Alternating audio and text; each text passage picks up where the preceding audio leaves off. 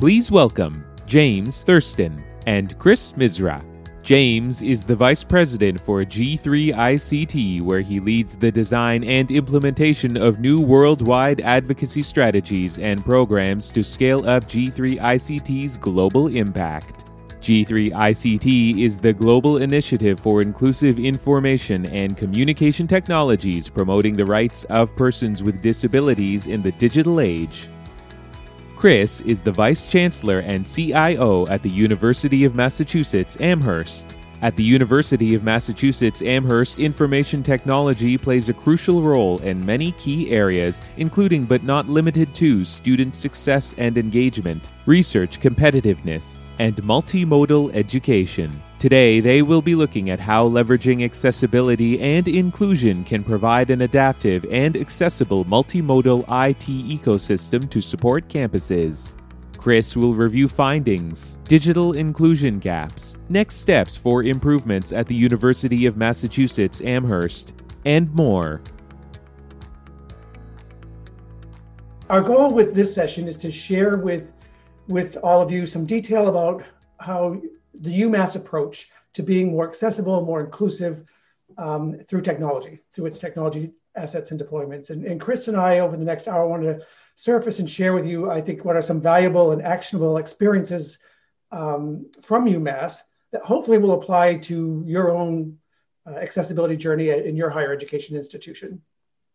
This particular session, is the third in the IAA Higher Ed series. It's also the first of the next three sessions, which relate to and are sort of sourced from G3 ICT's work with universities and higher education institutions using our Smart University Digital Inclusion Maturity Model tool. And I'm just going to briefly give you a little bit of information on that, just so it'll make a little bit more sense as Chris and I start to have a conversation about our work with Chris and what Chris has been leading and driving there at the University of Massachusetts model. The Smart University Digital Inclusion Maturity Model tool it's an assessment tool and a benchmarking tool. And it's really to help universities better understand how their digital transformation, how they're using technology, how their use of data is either supporting accessibility, inclusion of people with disabilities, or potentially presenting barriers to the inclusion of people with disabilities, including faculty, staff, and students, and even really the broader community that where the university might sit.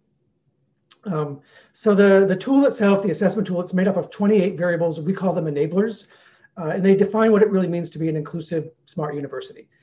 They enable accessibility and enable inclusion. These variables or enablers contribute to the university's building up the capabilities that we know support greater inclusion and accessibility at a university. These capabilities, and with the tool, we're able to look at the role of things like leadership, the existence of a digital inclusion strategy or not. We look at the accessibility of the university's engagement channels, how it's pushing information out, getting information back. Are those accessible? We look at things like the culture of diversity and is the university employing people with disabilities? Is it training on disability and accessibility? We look at things like procurement. What systems does the university have in place to make sure that its investments in technology, in its deployments of technology are accessible? So a whole range of issues that we know are pretty critical to a university becoming increasingly accessible, increasingly inclusive. And of course, we do dig into technology and data, which are the backbone and the lifeblood of a smart university. And the way that we use these variables, these 28 enablers, these 18 capabilities, is in a three-step process that's pretty straightforward. We do some analysis of documents, IT strategies, digital inclusion strategies, budgets, accessibility statements. We do some analysis of those. We make available to the university an online self-assessment where they sort of rank themselves across these variables. And then we actually do an expert site visit where we curate a team of global experts on inclusion and accessibility and bring them in to engage with the university, dig into some of these variables, and hopefully at the same time provide some help and assistance on pain points and issues that the university might be experiencing.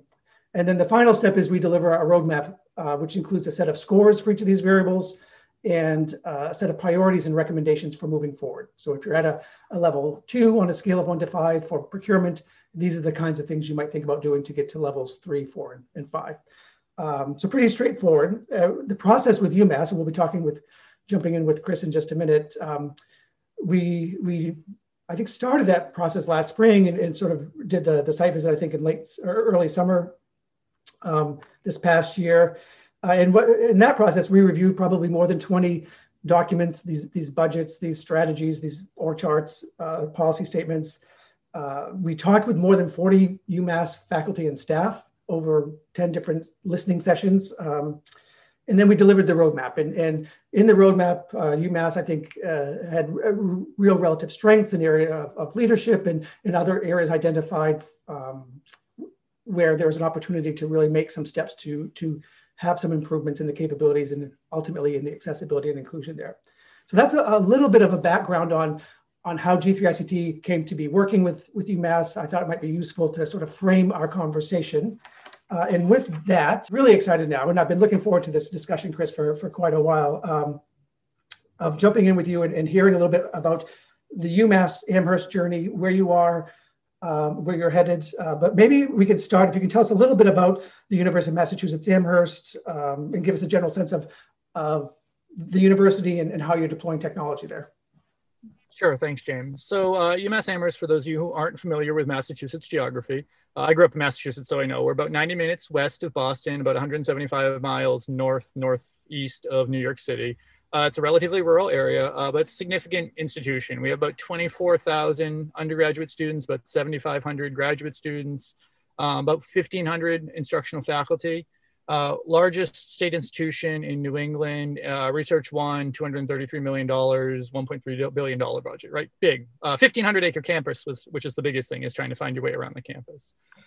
So our journey to accessibility came about really through just conversations and advocacy within the campus in terms of this has to be a key responsibility for us. So our technology platform is really very traditional higher education. We've migrated many of our services to the cloud, excessive use of Zoom recently, Google, Exchange email platforms. And the challenge with a campus of this size is really just managing the breadth and depth of both a campus and a highly decentralized institution.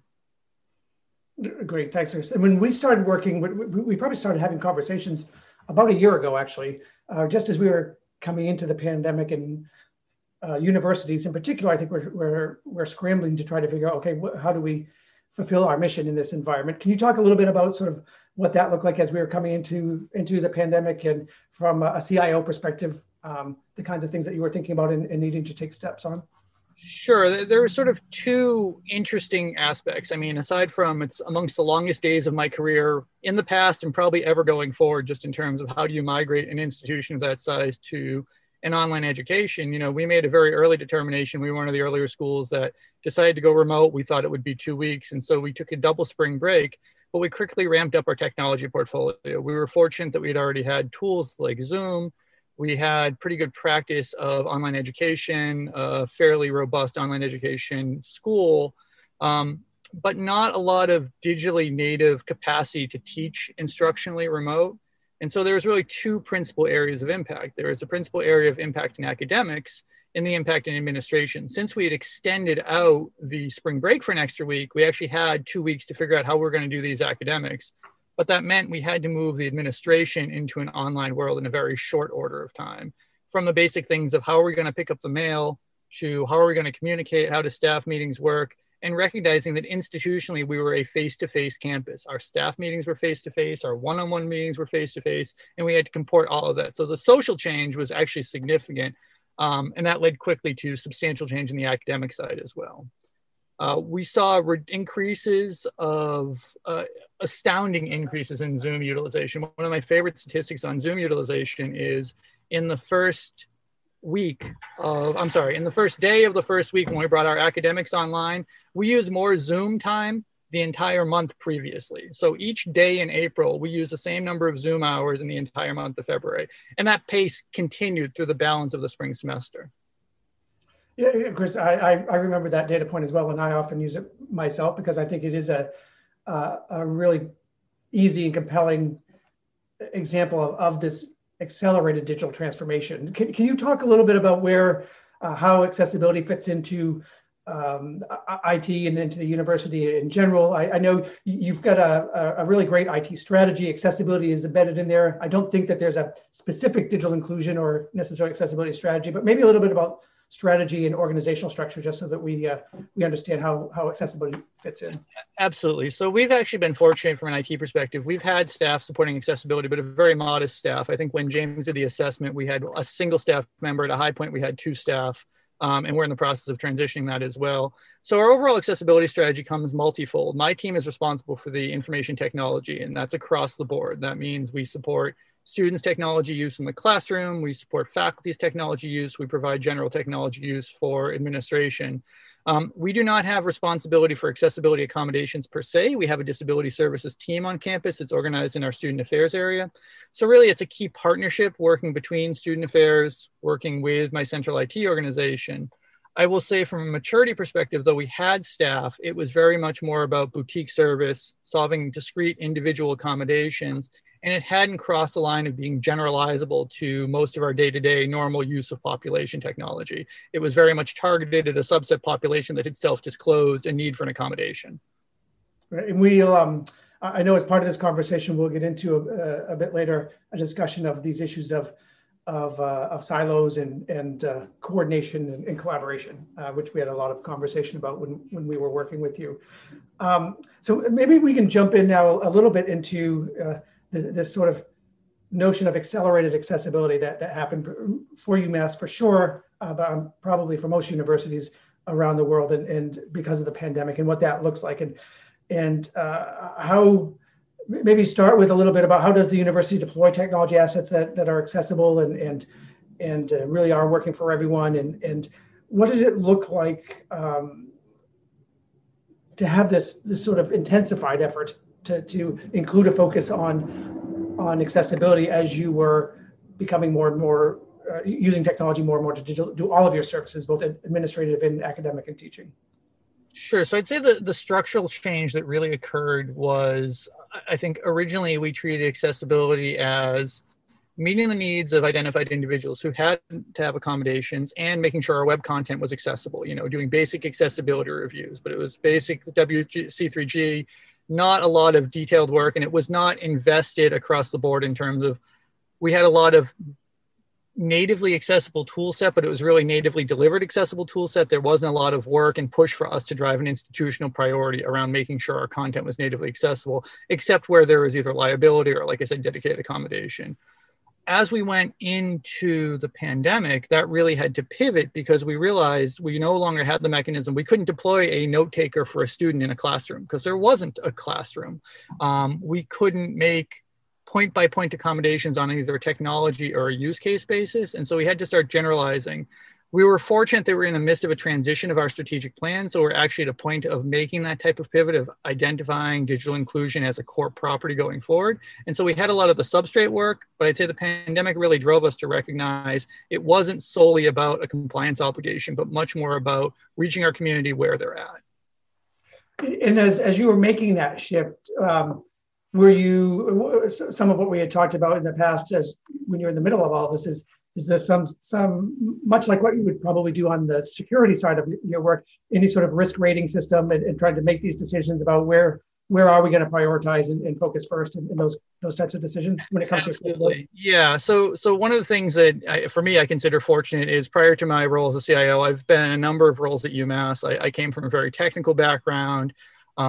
But I spent many years in a security role. So I was responsible for information security at the organization. Within the information security field, it's very much a derivative risk management field that works very heavily on risk, and concepts like maturity models play very heavily there. So when you're assessing implementation of controls to mediate security risk, you have to assess what is the cost of the control, what is the value, what is the return, and the easiest way to assess that is against a maturity model. So I had a lot of familiarity with the concept of maturity models. One of the things that made me very excited about the engagement of G3 ICT was the application of this discipline type technology of applying a maturity model to a domain like accessibility, because I had not seen that done before, but I'd had a lot of experience. What's nice about that is it gives you an abstract way of measuring your progress. Although there can be a metric and a rating, it also talks about where you are legitimately relative to your peers, but what steps you can take, and gives you a better mechanism to start prioritizing resource allocation. So as I moved out of information security into a CIO role, I changed from being responsible for compliance to be responsible for budget, priority, and allocation. And so being able to have a document like a maturity model that can help guide investment and show return relative to cost was a better framework for us to make ongoing decision making. And I felt more at home in that security field, like, oh, we know this is a high risk, let's apply a resource here. Even if the resource is fairly modest, it's going to get a significant return against that issue. Yeah, can you, if you're able, can you talk a little bit about some of those areas where you were making decisions at the time in this accelerated period of focus on accessibility, as in addition to a lot of other things, where you are identifying risk and taking some steps specifically around improving the accessibility of your technology assets?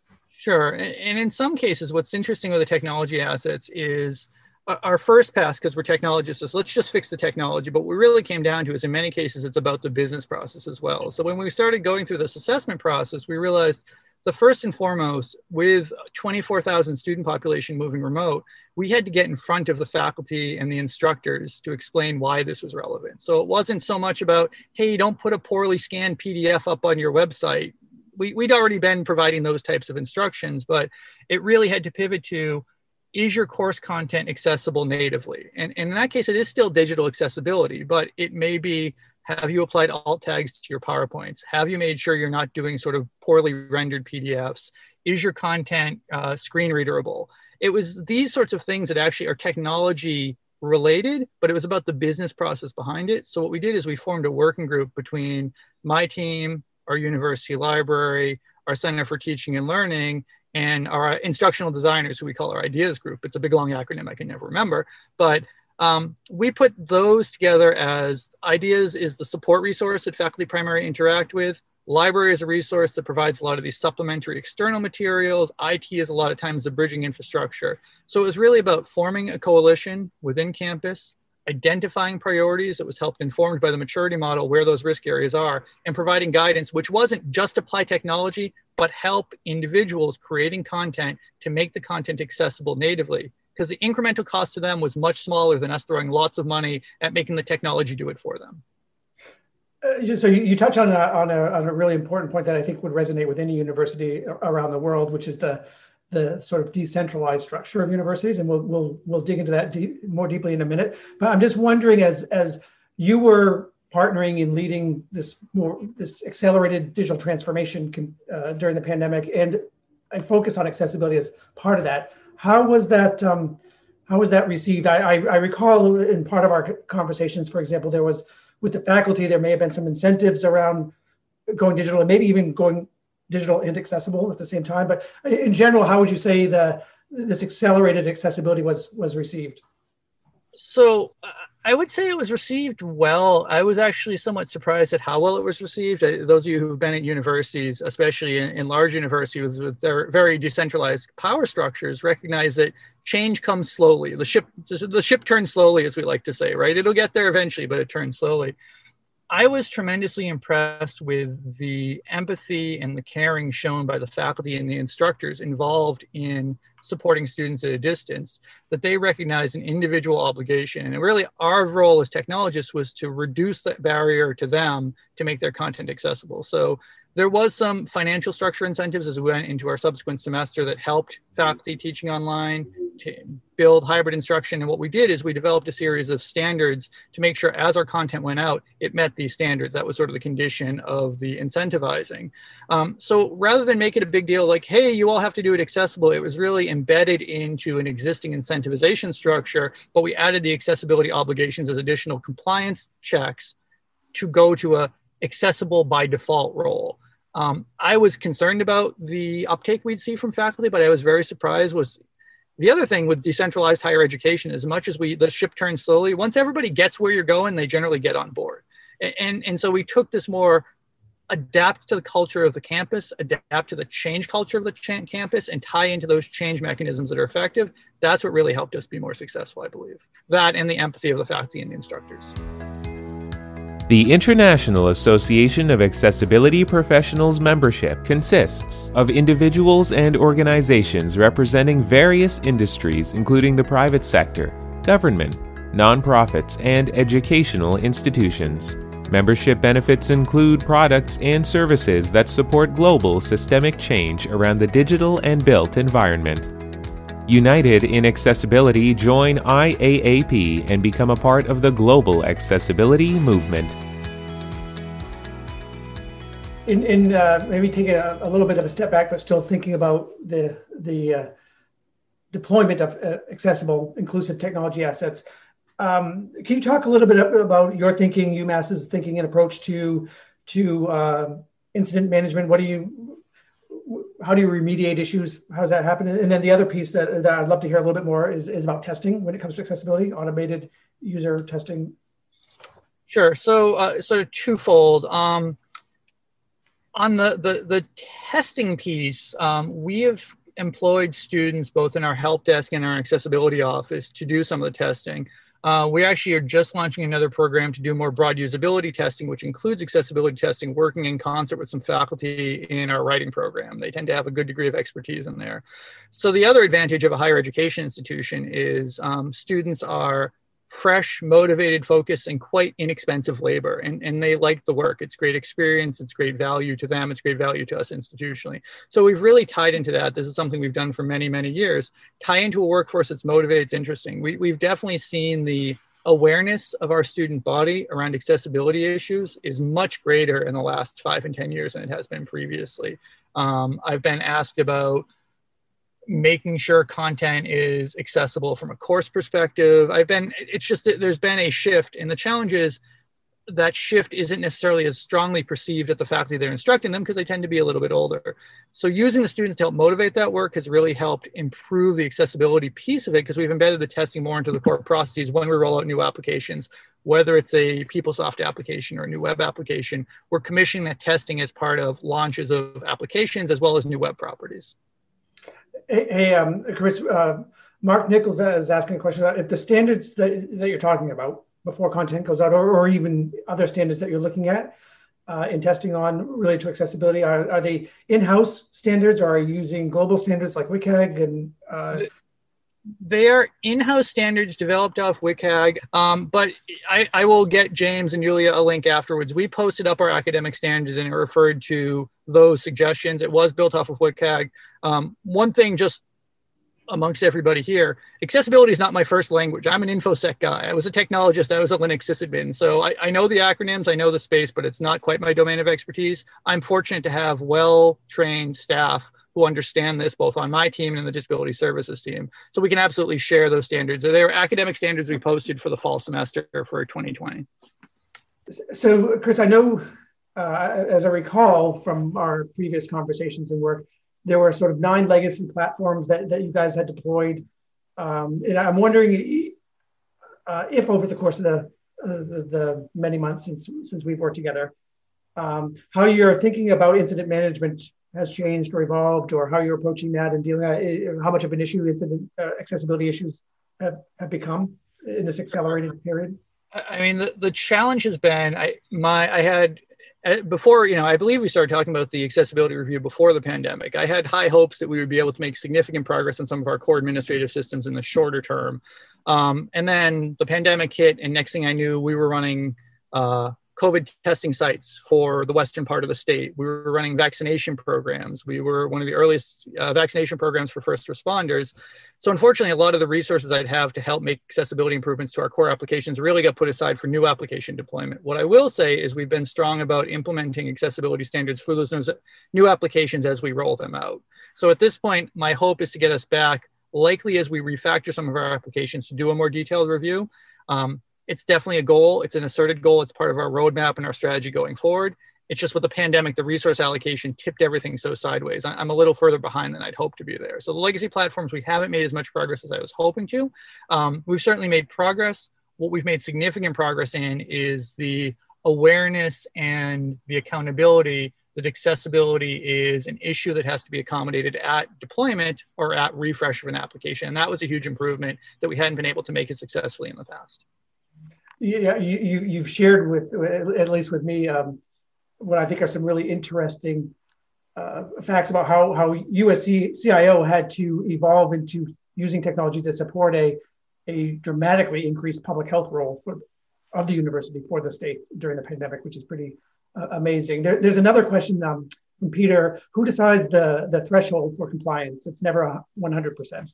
And so it's, again, this is where I'm going to go a little bit on my information security soapbox, right? The definition of compliance is just bending the will to another. So yeah, it's never 100%. It's not going to be 100%. Really what we do is we use a risk-based model, understanding where the risk is. So usually that started historically with either liability to the institution or legal accommodation requirements. And that's a barrier to cross, that's a legal obligation to cross, but it's really not meeting this notion of digital inclusion as a core value of the campus. So the threshold is really handled generally on a case-by-case basis. There isn't an arbitrary threshold. What we focus on is these are the recommendations to make your course content accessible, to make your web property accessible, and these are the standards. So from a web property perspective, we do actually have a compliance checklist. So we actually have a team inside our university relations group that will run through both automated testing and some hand-based testing to look at, does the content render in a screen reader? Does it provide appropriate alt image tags and things like that? My goal with compliance is always making sure that we're investing the right amount of resource to ensure that we meet the largest degree of population as effectively as we can. Information security is a risk management game. Accessibility and compliance becomes a risk management game. And it's hard sometimes to think of it in those terms. But one of the challenges I think that I've seen working with some of my staff is staff that come with a tremendous degree of accessibility concern are passionate, profound, and focused. The challenge is also balancing those resources against the other resource needs of campus, right? How much time can I spend on ensuring my web properties are accessible if at the same time I have to take those same resources and allocate them to make sure we're setting up a COVID vaccination clinic? It's really a continuum of resource allocations. So for me, thinking about how can I make sure there's always a guarantee of resource allocation towards accessibility, recognizing that that might not be core to our mission. What can be core to our mission is deploying accessible applications on a go-forward basis, but our core mission is instructing students, performing research, being a land-grant institution. We always have to balance that resource allocation to make sure we're moving the ball forward in these different fronts, but serving first and foremost, what is it we're core here to do? And it's instruct students. Accessibility is a component of that, but it can't be the dominating component. It has to be an absolutely key component, but the dominating is us delivering students with a path to their future. Fantastic, Chris. But before we go on to the next topic, maybe just briefly, if you can talk about thinking about your staff and the technology staff at the university, even more broadly, perhaps the skilling and training on accessibility and how you think about that and approach that. Yeah, I think there's three aspects of that. So the first aspect was, we've had some staff transition in our accessibility staff. So it was making sure we have the appropriate professional training for folks that are doing the direct either accommodation work or engagement and consultation work. And that's always been a fairly straightforward. That's just an institutional investment, and that just makes good sense. Where the real value we've seen is both from a leadership perspective, raising accessibility as a topic of concern at senior levels at the institution. So raising this concept, our provost is fluid with the concept of accessibility, right? He's not going to go out and do a WCAG review, but he gets the concept that he can instruct his deans that this is going to have to be a key component of the content their faculty deliver on a go-forward basis. So from a training perspective, there's a lot of fairly low-cost effort that we can put in place to raise accessibility on the radar from a leadership perspective, discuss it with a broad team of not just executive, but operational, manager, and cross-functional teams. We've also been very successful in engaging our students about accessibility conversations. And what does that mean to you? Because my concept of accessibility is how big is the font is. A student's concept of accessibility may be how does it render on a cell phone? That's a very different problem set depending on what technology you apply to that. It doesn't have to be, but we need to collect those voices in terms of understanding what that means. And a lot of that does not involve a lot of out-of-pocket cost. And just one more question, and then we'll move on to one of my favorite topics, which is sort of collaboration across departments.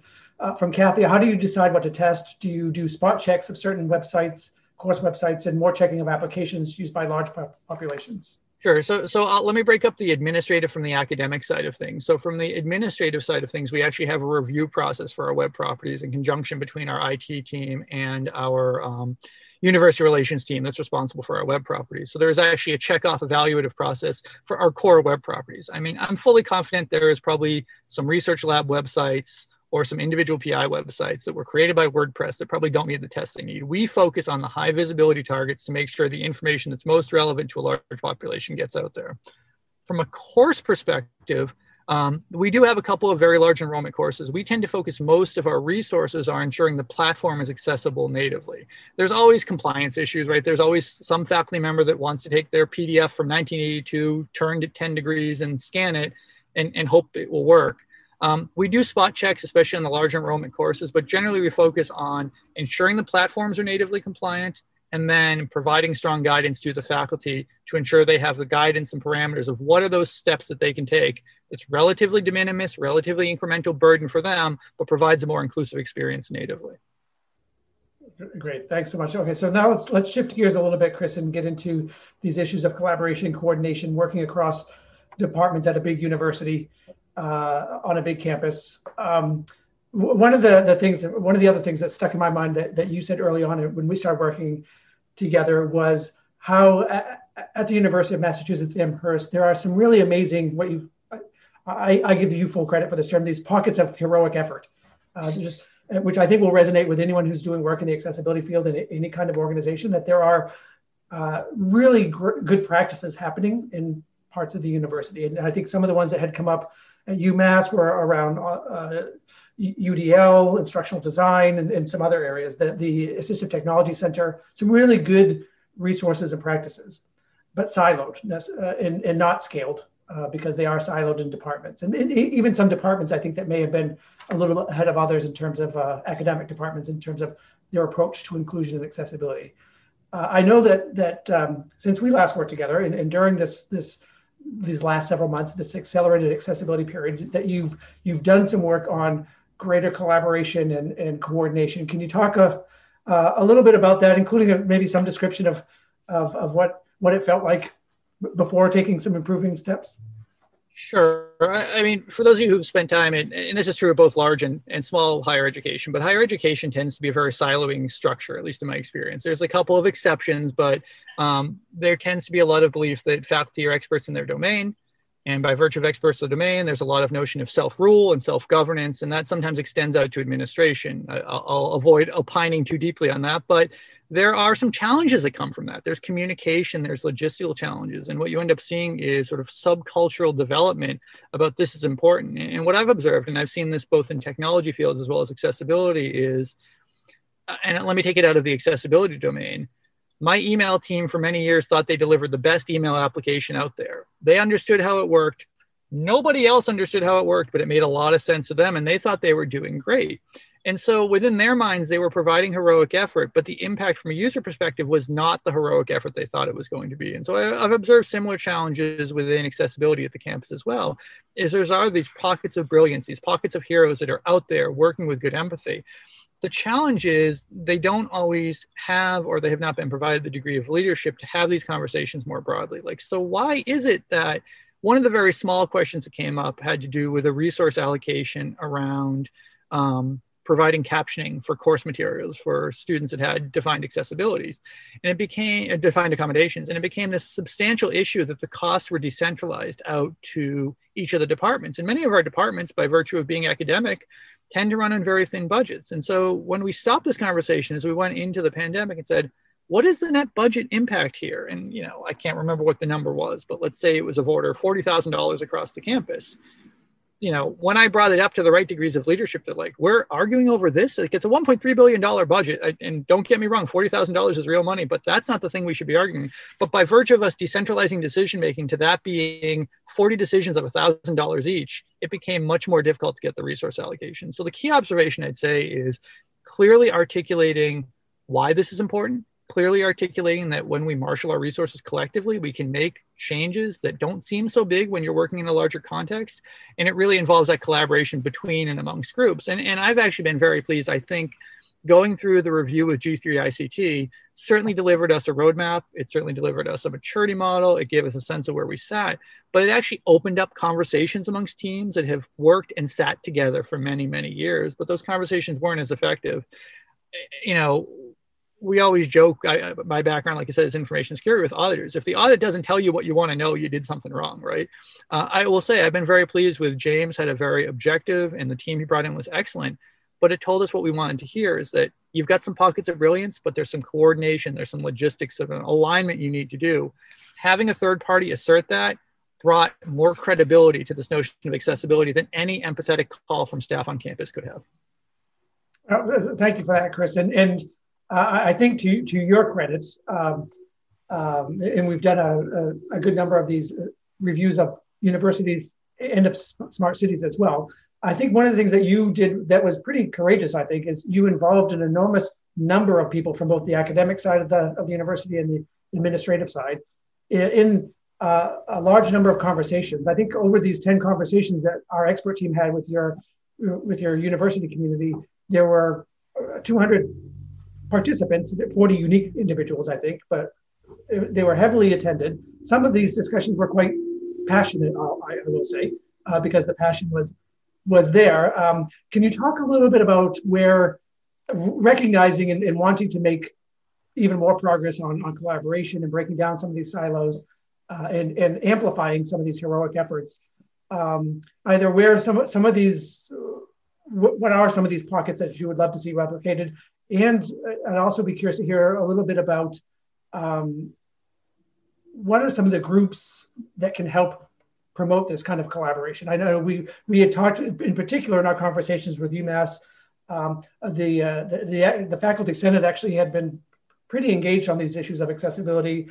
There is an academic advisory committee, I think, on accessibility. Are there any sort of areas that or groups that can help you as the CIO promote this collaboration? Yeah, that's a great question, James. So one of the key things, and one of the things that I've found sort of helpful to me in my career, both in the CIO role I'm in previously in the information security role, is identifying those governance structures and where they have efficacy. And that's one of the things that I've observed, at least in some of the accessibility staff I've worked with.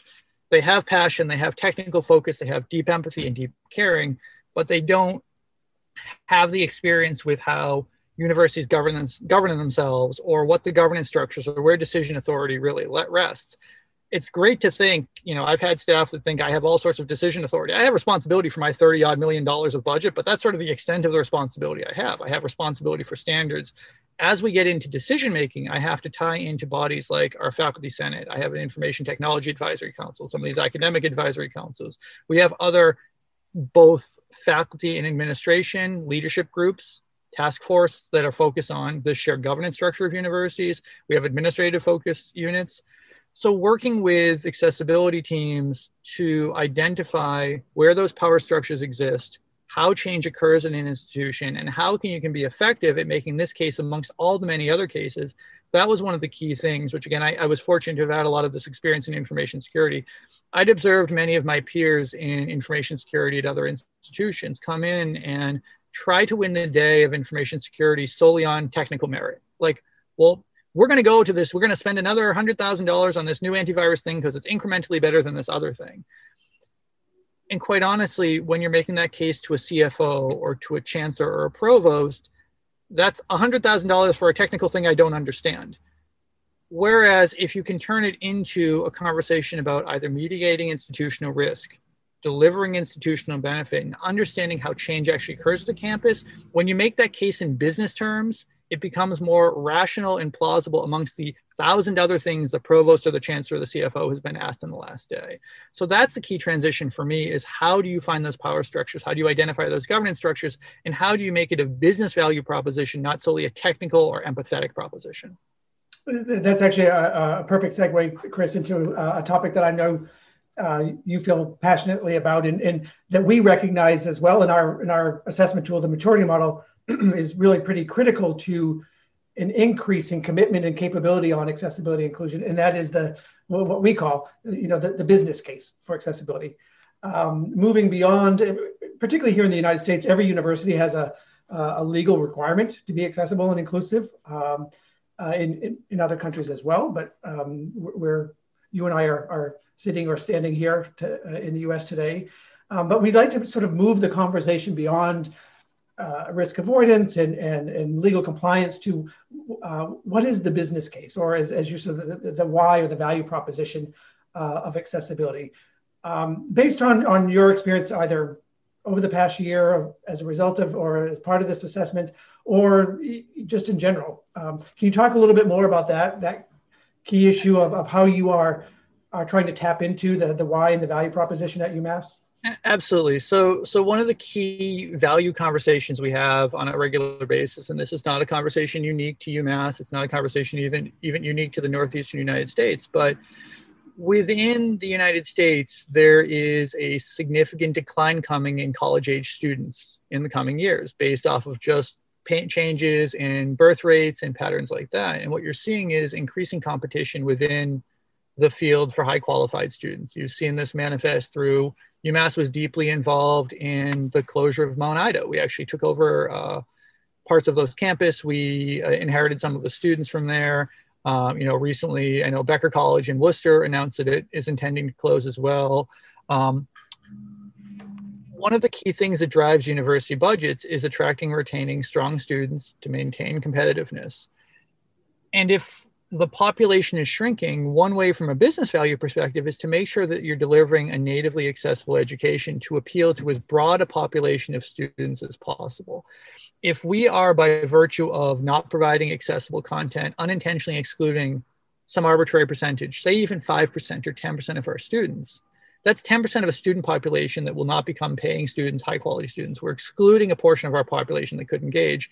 And that's based on a conjecture of 10%. If the conjecture is much higher, we could be unintentionally avoiding potential population when we know there's going to be restrictions in that. So from a very raw perspective, if budgets are driven at institutions through a combination of both undergraduate, graduate tuition, and research education, if we are not strongly positioned meeting the market demand, and that can either be meeting market demand because there's a growth, or being more competitive and approachable to a larger population if there's a reduction in that potential student population, we are not tied into the strategic mission of the institution to provide our role as a land grant, to provide instruction to residents of the Commonwealth, and to create a workforce for the Commonwealth. We have over 250,000 living alumni from UMass.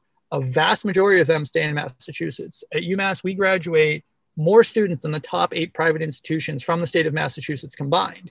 That means we're tied deeply to the workforce. And so if we cannot find a way to make our content accessible and approach that, we're not only risking our own potential economic future, but we're actually risking issues of workforce development and long-term competitiveness of the state potentially. How a couple of things in there that I'd love to follow up on. One is you've talked about the role of students and the diversity of students as a driver for competitiveness of UMass and fulfilling your many roles as a land grant state university. As you're thinking about the why and the value proposition, are you having discussions or thinking about, and we certainly discussed this as part of our engagement, the technology assets you're deploying, the accessibility of them, it also impacts faculty and staff. Is that part of the calculus as well? It absolutely is, because again, if that same rubric holds, is as we remain a competitive institution, we have to be competitive in our hiring practices. And that means approaching as broad a population of the available talent pool out there. If we are not delivering natively accessible experiences, whether that is directly instructional or it's as pedantic as HR forms, right? Everybody's got to do an HR form somewhere. But if we're delivering, and we've had our challenges as an institution of 3-copy carbon forms that our Vice Chancellor of Human Resources loves to say he got rid of the last typewriter not that many years ago, right? There's clearly some substantial issues that we've had. If we are not competitive with a potential workforce, both at the highly skilled faculty level, at the highly skilled technical level, but at all levels of the organization, we're going to potentially compromise the available resource pool as well. So again, if it comes back to business case, I see a compelling business case to make sure accessibility is core to our digital transformation because it allows our long-term access to a larger candidate pool. With the move to remote work, we're having very serious conversations of what does that mean long-term? Right? We've had staff working remotely. We're going to struggle like every other public and private institution is now. What does it mean for workforces returning if the pandemic slows as we're hoping? Would we accept this notion of more broad remote work? Does that increase our potential labor pool? Those are all interesting questions that are going to have to be worked out. But if we cannot position our institution to be natively digitally inclusive, we're excluding a portion of our population that may have accessibility accommodations that we're just turning our back to from the get-go. And that's a challenge. That's a loss both to us, and it's a loss of potentially high talented, high skill individuals that could make this university stronger. So, Chris, I would imagine that with your expertise and experience in the information security space, you've sort of tackled this issue of the value proposition, the why of security. How is the starting conversations, advancing conversations about the business case, the why, and the value proposition of accessibility? How is that being received? Where is it being received well? Where is it a bit more of a struggle? I'd say it's being received well at the high level when I talk about this notion of making sure we're finding the most accessible pool. We're ensuring we're going to remain competitive, tying to workforce. So I think the value proposition at executive level is very strong there. We've always been very successful at the value proposition at a very operational level for our students and our staff that are providing accessibility accommodations, who are working with students on a one-on-one basis, for our help desk who are taking calls. Where the challenge is, and I think we've had a path to move forward, is for people who do not have either the high-level strategy or do not have the day-to-day blocking and tackling, is trying to make the value proposition of why is this one more thing they should do? Why should you take 10 more minutes to ensure accessibility, alt image tags? Why should you take 2 more minutes to turn on the captioning features in Zoom or PowerPoint? So I ended up teaching again this fall. I taught for many years at UMass. I took a number of years off. When I taught this fall, I taught entirely remotely. I taught entirely by Zoom. Zoom's native captioning feature wasn't there. So I elected to use PowerPoint, use Office 365, and turn on the captioning when I lectured. I used Zoom to record the lecture, and it put the captions into it. It's not perfect. It wasn't great. But the cost to me was thinking to do it, clicking a checkbox on Office 365 on PowerPoint, and making sure I hit play and record. So the incremental burden to me of applying captioning to course content, and I've taught this course material for 20 years. This is the first year I did that. So there was 2 minutes of clicking. It took me about 10 minutes going through each of my slide decks to apply alt image tags. That investment of my time as an instructor is absolutely worth it to make sure that content is more accessible. And that's the value proposition. I think we have to hit that middle portion of the population. If we can move that population, the impact is going to be tremendous. With the adoption of WCAG 2.1 in many countries, there is an increased demand for web developers, designers, and other professionals with knowledge of web accessibility standards and guidelines. With this growth comes the need for an objectively verified level of expertise.